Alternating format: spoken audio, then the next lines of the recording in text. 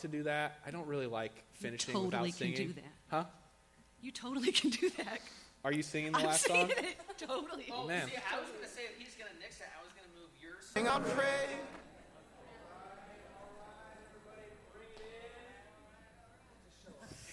All right. I don't know who that was, but Matthew McConaughey is in the house apparently. All right. We are kicking off a new series this morning. We're doing something new. And for most of us, that is probably exciting because we live in a culture and day and age where the assumption is that new is always better, right? I think that comes from the technology age where typically new is better. New and faster computer chips means more efficient manufacturing and computational power and artificial intelligence and all of that stuff. New is always better. And so for those of you who love new, we're doing something new this morning. I've decided that for the next year, I'm going to have artificial intelligence write all of my sermons, and I'm just going to deliver what they write. I'm kidding. Actually, someone said bad idea. Actually, I have tested ChatGPT. I said, write a sermon on John 15 in 3 points, throw in a couple jokes. And it actually wasn't half bad. It was a little wooden, but like content-wise, theologically-wise, it was spot on. The gospel was there. I mean, it was actually like you need a little human interaction to make something out of it, but it wasn't horrible. So strange new days we're living in. Anyways, I'm obviously not doing that. I'm not going to do that. We are going to do something that's new. For those of you that get a little skeptical of new, maybe some old souls in our midst. Somebody amend that. Was it Terry? It was Terry. He's old. He is old. That's good. I love you, Terry. He's one of our elders. I can say it.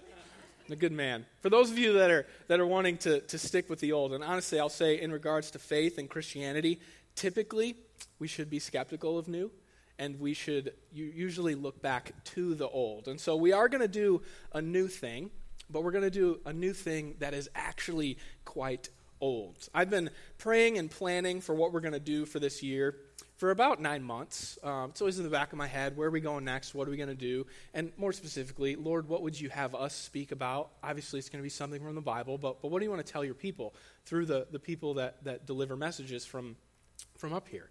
So I was praying about it for the last 9 months, and about 6 or 7 months ago, I started to think a lot about the makeup of our family. I've said before, I've joked we're a motley crew, right? We've got people from all walks of life and racial backgrounds and socioeconomic, all this stuff. We're as diverse as Henry County is diverse, which is awesome. But at this specific congregation, I've realized that we have a lot of folks who grew up in or around more traditional churches. So we have a lot of Lutherans, a lot of Methodists, a lot of Catholics, a lot of folks coming out of rich faith traditions. I want to key in on that phrase with you for a second. Rich faith traditions. Now, don't raise your hand here, but I'm curious. Of those of you who are coming out of some of these rich faith traditions, I'm curious how many of you would say that those traditions felt rich to you. My guess is that if you're here with us, perhaps the reason that you're here specifically at Crossroads is that some of those faith traditions had actually grown kind of stale for you personally. And please hear me correctly. I'm not slamming our Lutheran brothers and sisters or Methodists or Catholics, not at all. If the churches that exist in, on, around our world, country, nation, county, if they're preaching the Bible and teaching the gospel of Jesus, they are on our team and we are on their team. So I'm not commenting about the tradition you came from, right? If they're teaching the Bible, preaching the Bible, teaching Jesus, we're all on the same team. But what I just said earlier, I feel like it is a little bit more of a commentary, not on those faith traditions so much as tradition itself. It's tradition itself, right?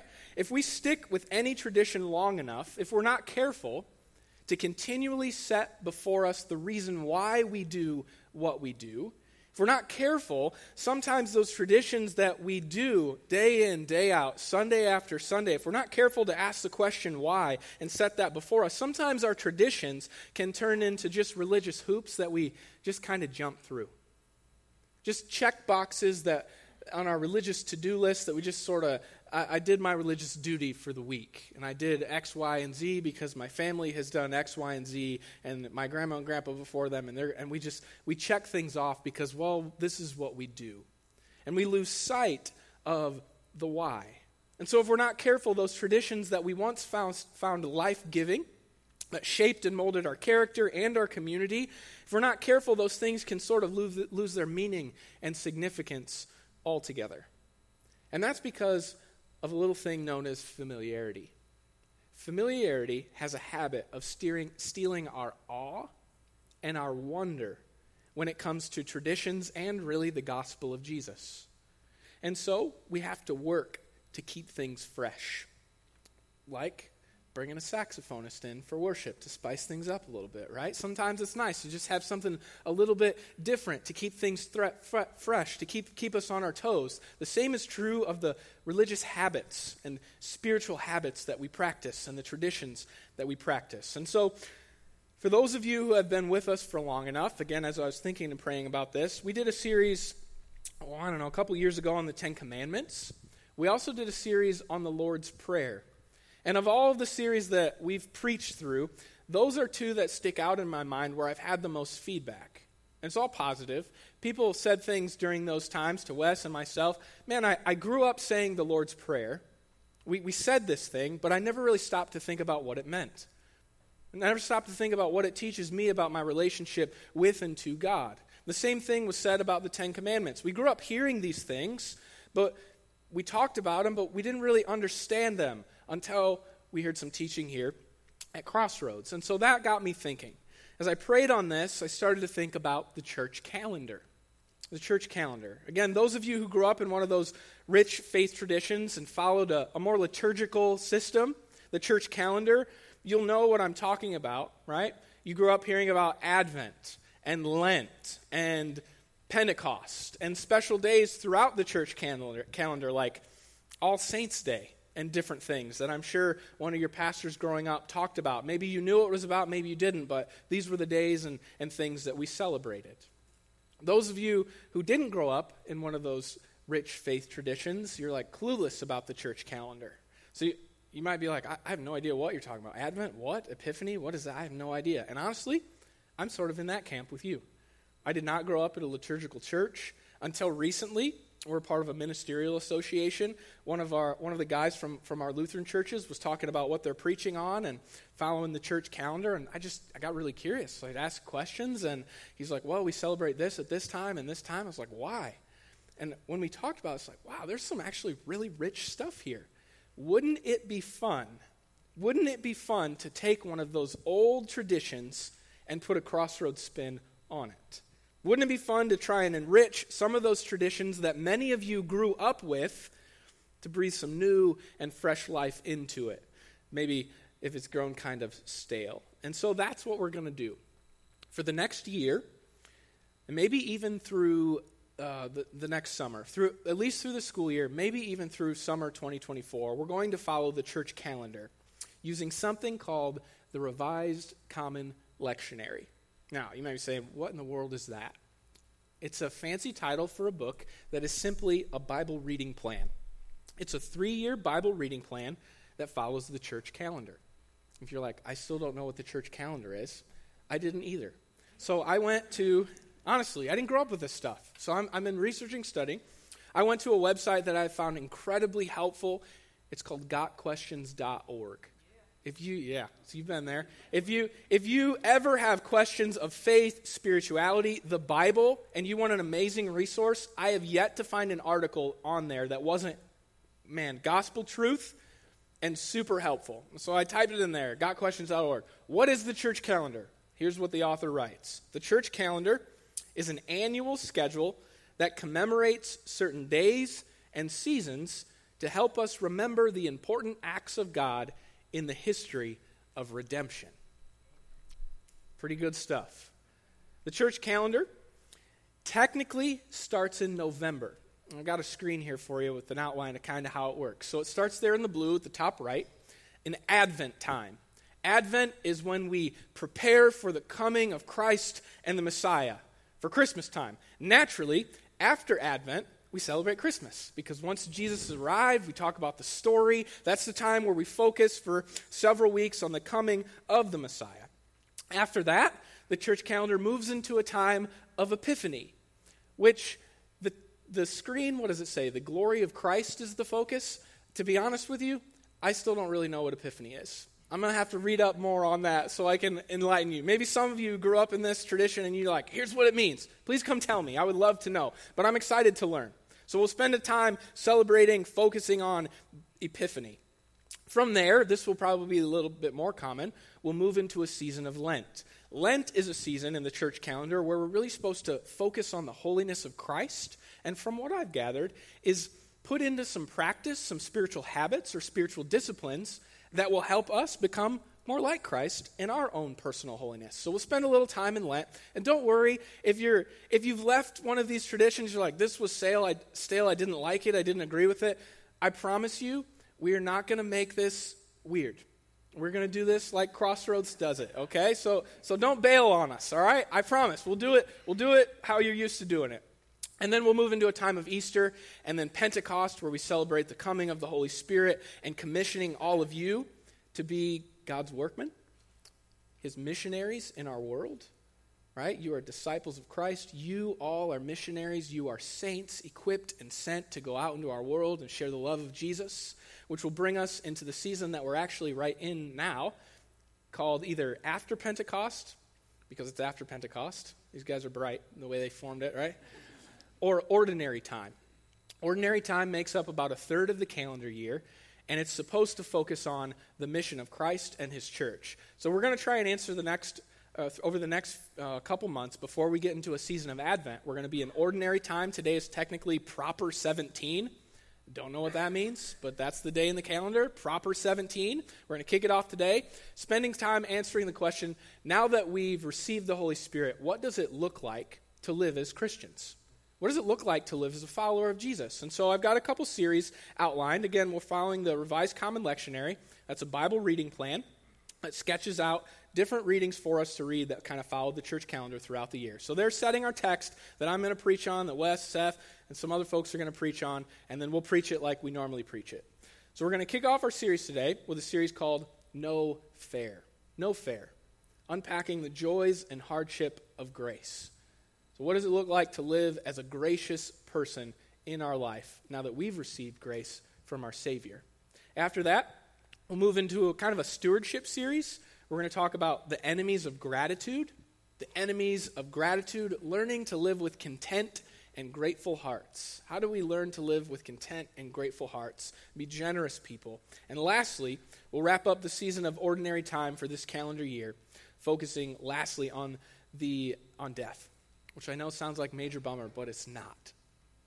We're going to learn how to face death with the hope of the resurrection. So that'll be kind of in October, right before Advent starts. So that's what we're going to do. If you would like to read along with us in this series, if you want to know the text that we're going to preach on the Sunday before we preach on it so you can read, we've got a new texting service. You can actually text Enriching Tradition to the number up on the screen or scan it and it will fill it in with something for you. All you have to do is push send. 3 times a week, I will send you one of the scriptures listed in the Revised Common Lectionary. The whole thing, not just the reference. It'll get right to your inbox and your text message so you can read either the text that's going to be preached on or maybe an Old Testament passage that will kind of coincide or fit with it thematically. So if you want to get texted a couple verses throughout the week and maybe up your game a little bit on your understanding of the Bible and read along, you can text into this. If at every time you say, man, this is too much text, don't type unsubscribe because that will opt you out of the whole thing and then you will never know what's going on here at Crossroads. But you can type end Devo and then you'll be opted out of this texting series, right? And all of that will be, if you text in, it'll explain all of it. We'll figure it out. Technology is amazing, right? Artificial intelligence. Awesome. All right. With that said, let's dive into our text this morning. If you have your Bibles, we are going to kick it off today in Matthew 16. Matthew 16. As you're turning there or getting a Bible out in front of you, I want to kick things off here a little bit by talking about entitlement. Entitlement. We live in a world full of entitled people. And before you think, yes, I know some of them, chances are you have some of your own entitlement that you're dealing with as well. So don't be too quick to point the finger, right? But we do live in a world full of entitled people. People from all walks of life, socioeconomic backgrounds, racial backgrounds, a bunch of people who in some way or another feel like they deserve something. And a lot of those people are very loud at expressing what they feel like they deserve or what's been unfairly withheld from them. Some of those feelings are rooted in reality. The world has been unfair to them, maybe to you. Some of the feelings that we have about our entitlements aren't necessarily true, though, either. Regardless, whether it's true or not, I think it's safe to assume that as human beings, we struggle with this feeling, with feeling entitled, with things being unfair. Whether it's in my house, a sibling's a little concerned about one of their brothers and sisters getting more ice cream than the other one, right? That's unfair. I need more. Or it's more weighty issues. Social injustice or prejudice against a foreigner or a refugee that's come to the United States, perhaps illegally, and now they're just trying to take care of their family. The word equity is thrown around a lot today. So is the word, you've heard this, or the phrase that you've heard so much, social justice. Equity, fairness, and justice are words that actually God cares deeply about. He does. He cares deeply about these things. But church, let me suggest to you that these words, equity, justice, fairness, social justice, that we would all do well to let the Bible define for us rather than letting the so-called experts of our day define for us. I think we would all do well to allow Scripture to set our standard for what justice and righteousness is, and to reorient our idea and standard of fairness as well to come in accordance with what God has told us in His Word. The reality is, if you live life in this world, you will experience injustice and things that are unfair. And yet, in those moments, as an ambassador of Jesus Christ, you and I are still called to love and to give grace and to be gracious, like Jesus was to us. We started out our set this morning by singing about the amazing grace of Jesus. It is amazing. Receiving grace is amazing, isn't it? It's amazing to receive what we don't deserve. The promise that Jesus gave to us. He says, God will always be happy to see you. That's the promise. Why? Because of the price that Jesus paid. Now, was it fair for Jesus to have paid that price? He gave up His life. He was beaten, mocked, crucified to pay the price of grace.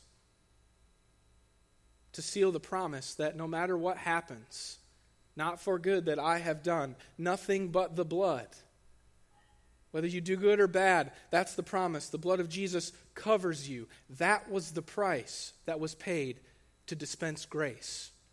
The reality that God will always be happy to see you. It's amazing to receive grace, isn't it? Giving it is another thing entirely. Let me suggest to you this morning that as a people of God, we would all do well to loosen our grip on fairness and instead embrace a different F word. Faithfulness. Faithfulness. Inevitably, your journey in discipleship as you follow Jesus, you will reach a moment where an action or an option presents itself for you to choose what is fair, what is deserved, what you are entitled to, or to choose that which is faithfulness to Christ. And I hope and pray that when that happens, the Spirit of the risen Christ will empower each and every one of us not to choose fairness, but to choose faithfulness, like Jesus did. Following Jesus is not always going to be fair, church. It's not. Not here in this life. There will come a day where giving grace to others will feel more like a hardship than a joy.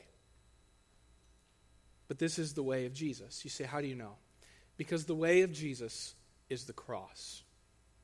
It's the cross. Look at it with me. Matthew 16, verses 21 through 28. From that time on, Matthew writes, Jesus began to explain to his disciples the way of his Father, the will of his Father, that he must go up to Jerusalem and suffer many things at the hands of the elders, the chief priests, and the teachers of the law, and that he must be killed, and on the third day be raised to life. Peter took him aside and began to rebuke him. Never, Lord, he said, this shall never happen to you. And Jesus turned and said to Peter, get behind me, Satan. You are a stumbling block to me, and you do not have in mind the concerns of God, but merely human concerns. And then Jesus, apparently turning to his other disciples, he says this, whoever wants to be my disciple must deny themselves, take up their cross, and follow me. For whoever wants to save their life will lose it, but whoever loses their life for me will find it. What good will it be for someone to gain the whole world and yet forfeit their soul? Or what can anyone give in exchange for their soul? For the Son of Man is going to come in his Father's glory with his angels, and then he will reward each person according to what they have done. Truly I tell you, Jesus says, some who are standing here will not taste death before they see the Son of Man coming in his kingdom. All right, we'll stop there for today. If you were to read a few verses back and put this section of Scripture into context, you will discover that just a few verses earlier, Peter had confessed that Jesus was the Messiah, the Son of God. Jesus does not deny this claim. In fact, he affirms it, and he testifies that God himself is the one who revealed this to Peter. He goes on to say, he says that the gates of hell will not stand against this reality. What reality? The acknowledgement of Peter that Jesus is the Son of God who has come to take away the sin of the world.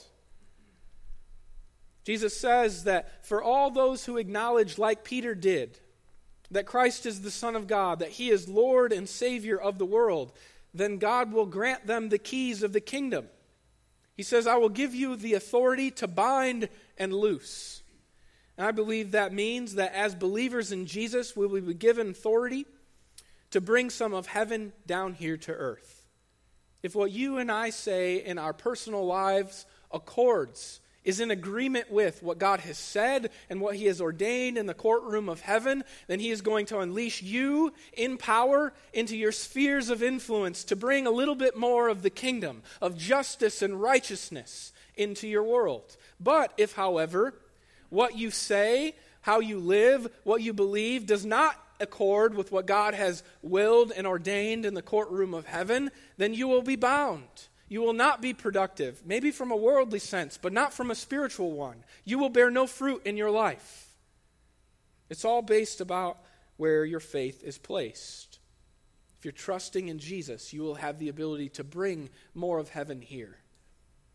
If you're not, you will be bound up, and so will everyone else who listens to what you're saying. And so Peter professes this truth. Jesus Christ is the risen Messiah.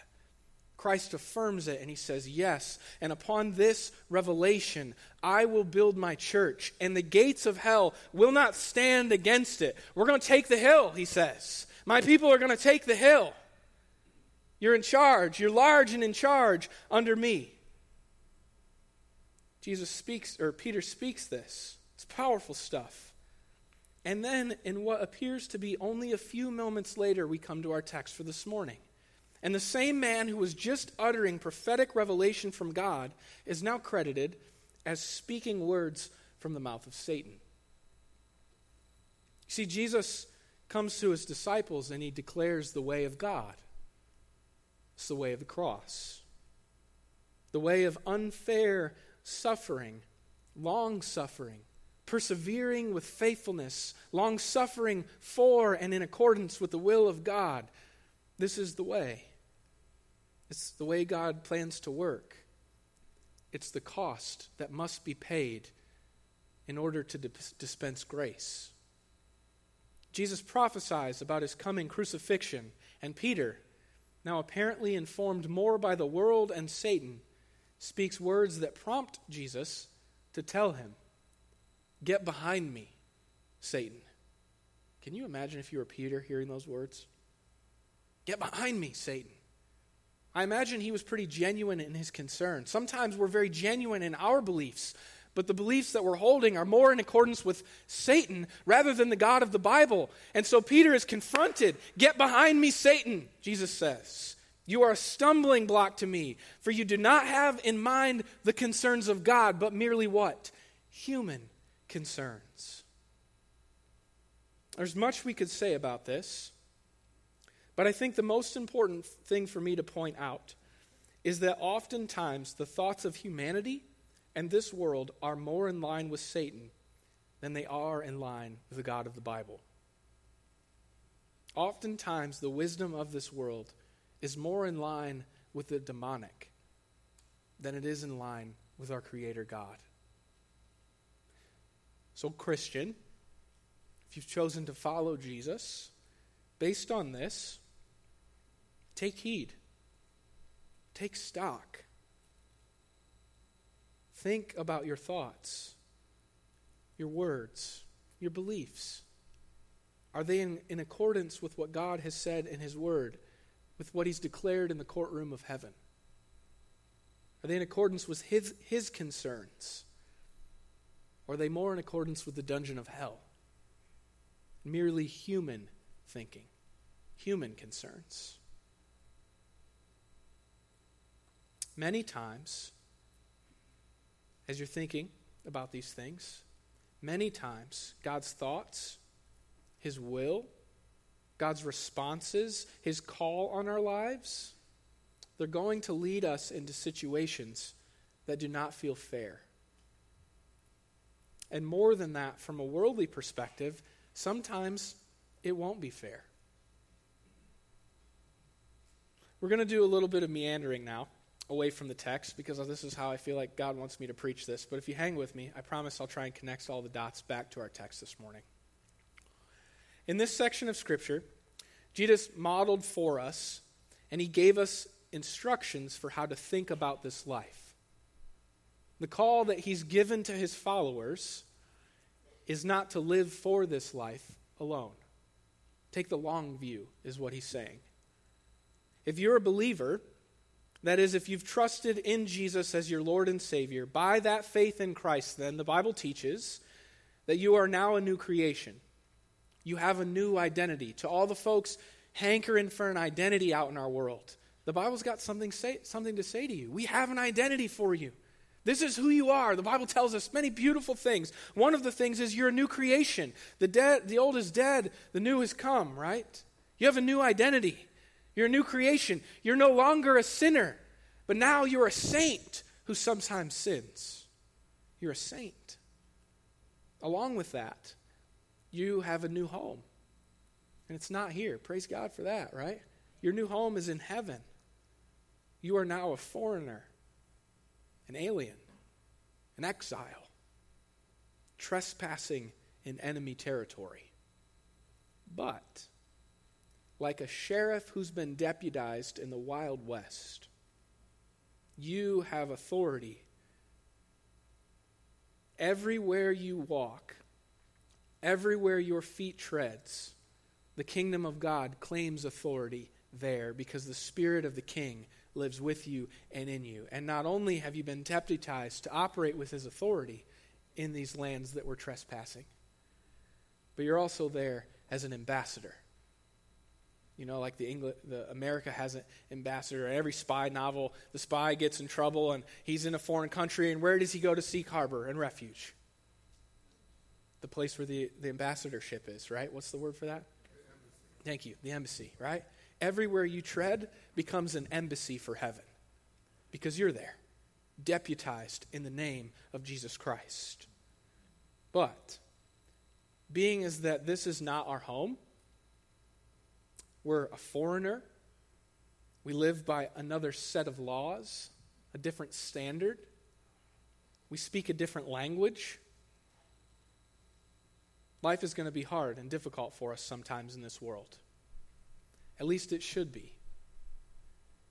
If you're comfortable in this world, Christian, chances are you might be too chummy with the world. Please hear me. God is not asking us to seek out suffering. He's not asking, please don't pray for suffering. I've heard people say, man, we need to pray for suffering because it purges the church. It does have that effect, but man, don't pray for it. The world is broken enough. We don't need to pray for that. Don't seek out suffering, but no, church. If you are loving God, if you are living with God as one of his disciples, eventually this world is going to make you uncomfortable. Why? Because you're going to come up against things that God forbids us from endorsing, forbids us from participating in. And at that point, we're called to submit to our king rather than our government, to submit to our king rather than our family or our parent. At some times, God's authority is going to trump the authorities on this earth. And when we're called to take that stand, things are going to get uncomfortable for us. As we shine a light into the darkness, that's another metaphor that you'll read in the scriptures. Those of you who've taken a nap or slept in and one of your kids or your spouse comes in and flicks on the light, you'll know that after you've become comfortable in that darkness, when the light comes on, you're not trying to be offensive, but sometimes it's abrasive. That's what's going to happen to us as we show and shine the light of Jesus. Sometimes the light we're giving off is going to make the darkness and those who have been comfortable with it cringe. It's going to offend them. We will be reviled and hated sometimes by the world that has become comfortable living in the darkness. There will be a cross to bear, church. There will. And in some ways, I'm thankful that many of us in here don't really know what carrying a cross for Christ means. We don't. Because we live in an incredible country where we have an amazing amount of freedom to worship Jesus freely. In our houses, in our churches, in our schools, LifeWise Academy, that our state provides protection so that's amazing. Amazing. Not every Christian has the freedoms that you and I experience. And so the cost that we pay to worship and live as disciples of Jesus is pretty low. It's a good thing, but it's not without some potential problems. For many Christians in America, we don't know what it means to bear a cross for Christ because we live with an incredible amount of freedom and, except for maybe attending a church service, maybe giving a little bit of money to the church, many Christians today in our country do with their time, with their talent, and with their treasure what any other normal, upstanding citizen who is not a believer does. Sometimes we don't look that much different than our world. Because of the blessings of our freedom, and because what I'm going to say is a failure of discipleship in the church, to understand that discipleship isn't an option, right? Discipleship is not just attending a service and maybe throwing a few bucks in. It's devoting your entire life, putting God at the center, and everything else revolves around that. Because of a failure of discipleship, and one more thing, because of false teachers on television that have convinced a large swath of the American population that if you love Jesus enough and have enough faith, well then health, wealth, and prosperity is what you should expect in this life. If you're suffering, there's a problem. They'll say, if you have enough faith, if you're suffering, well then you probably don't have enough faith. There's a problem with your faith. And to that, I want to say to those false teachers, what was wrong with Jesus' faith? Because he went to the cross. He suffered a whole lot. What was wrong with his faith? See, church, we know what faith and faithfulness looked like because Jesus showed us. It does not look like health, wealth, and prosperity. There are blessings to be sure, but it's not without suffering. For Jesus, faithfulness to the Father looked like the cross. We know what it looked like for him. What does it look like for us? It looks like loving our enemies, church. It looks like loving those who mistreat us, who revile us, who slander us. It looks like choosing faithfulness to a God who chooses love rather than vengeance. It looks like choosing to live faithful to a God rather than clinging so tightly to our idea of worldly fairness and entitlement.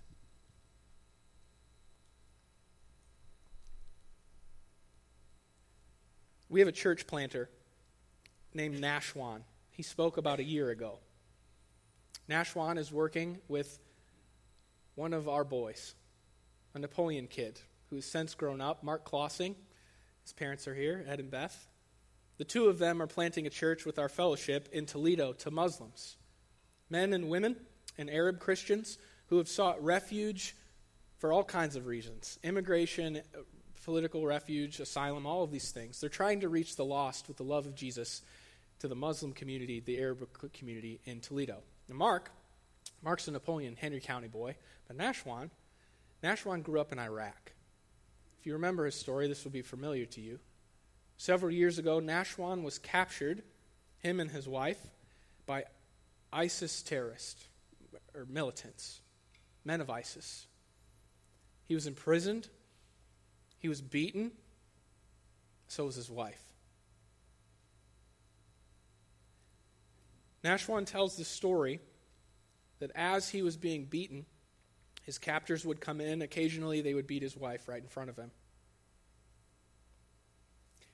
If Nashwan's heart was to cling to an idea of fairness rather than faithfulness, how should have he responded in that moment?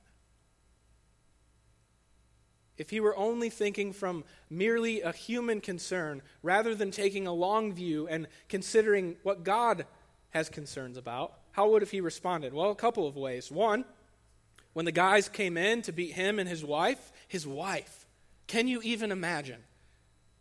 And not for some atrocity that he committed, but because they declared an allegiance to Jesus Christ. That's why they were being beaten.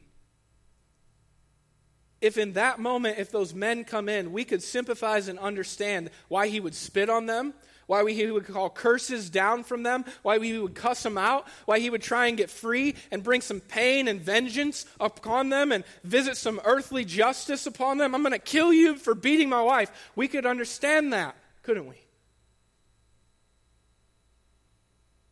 We could also understand him rationalizing a lie. In this moment, Lord, you know my heart. I'm going to convert to Islam. Because surely, if you're good and you love me, you wouldn't want me to suffer for your name. Surely. So I'm just going to tell a small lie. You know what's true in my heart. He could have done that. He could have renounced his faith. He could have questioned God's sovereignty. If you're not going to visit justice swiftly right now, if you're going to let me suffer, then I don't want any part of you anyways. These men are evil. How could you let this happen?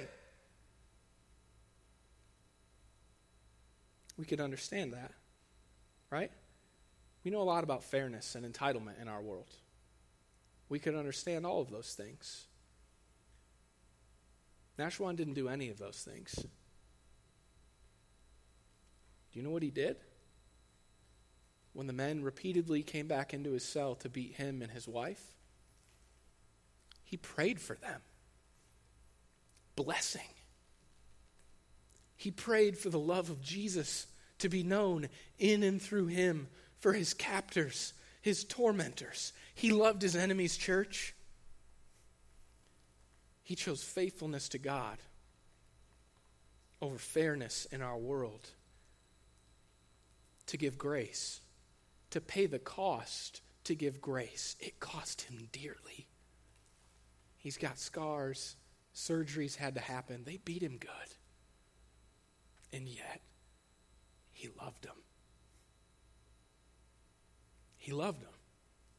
And if he were here today, he wouldn't like that I'm telling his story, I don't think. He doesn't want glory for himself. He would tell you You'd ask him, how did you do that? He said, it wasn't me. It was the Spirit of Jesus that lives in me. I didn't want to do it. It wasn't fair. But Jesus empowered me to love, to pay the price, to give grace when it hurt, to love my enemies. Church, the Son of Man, that's Jesus. The Son of Man is going to come again in the Father's glory with his angels.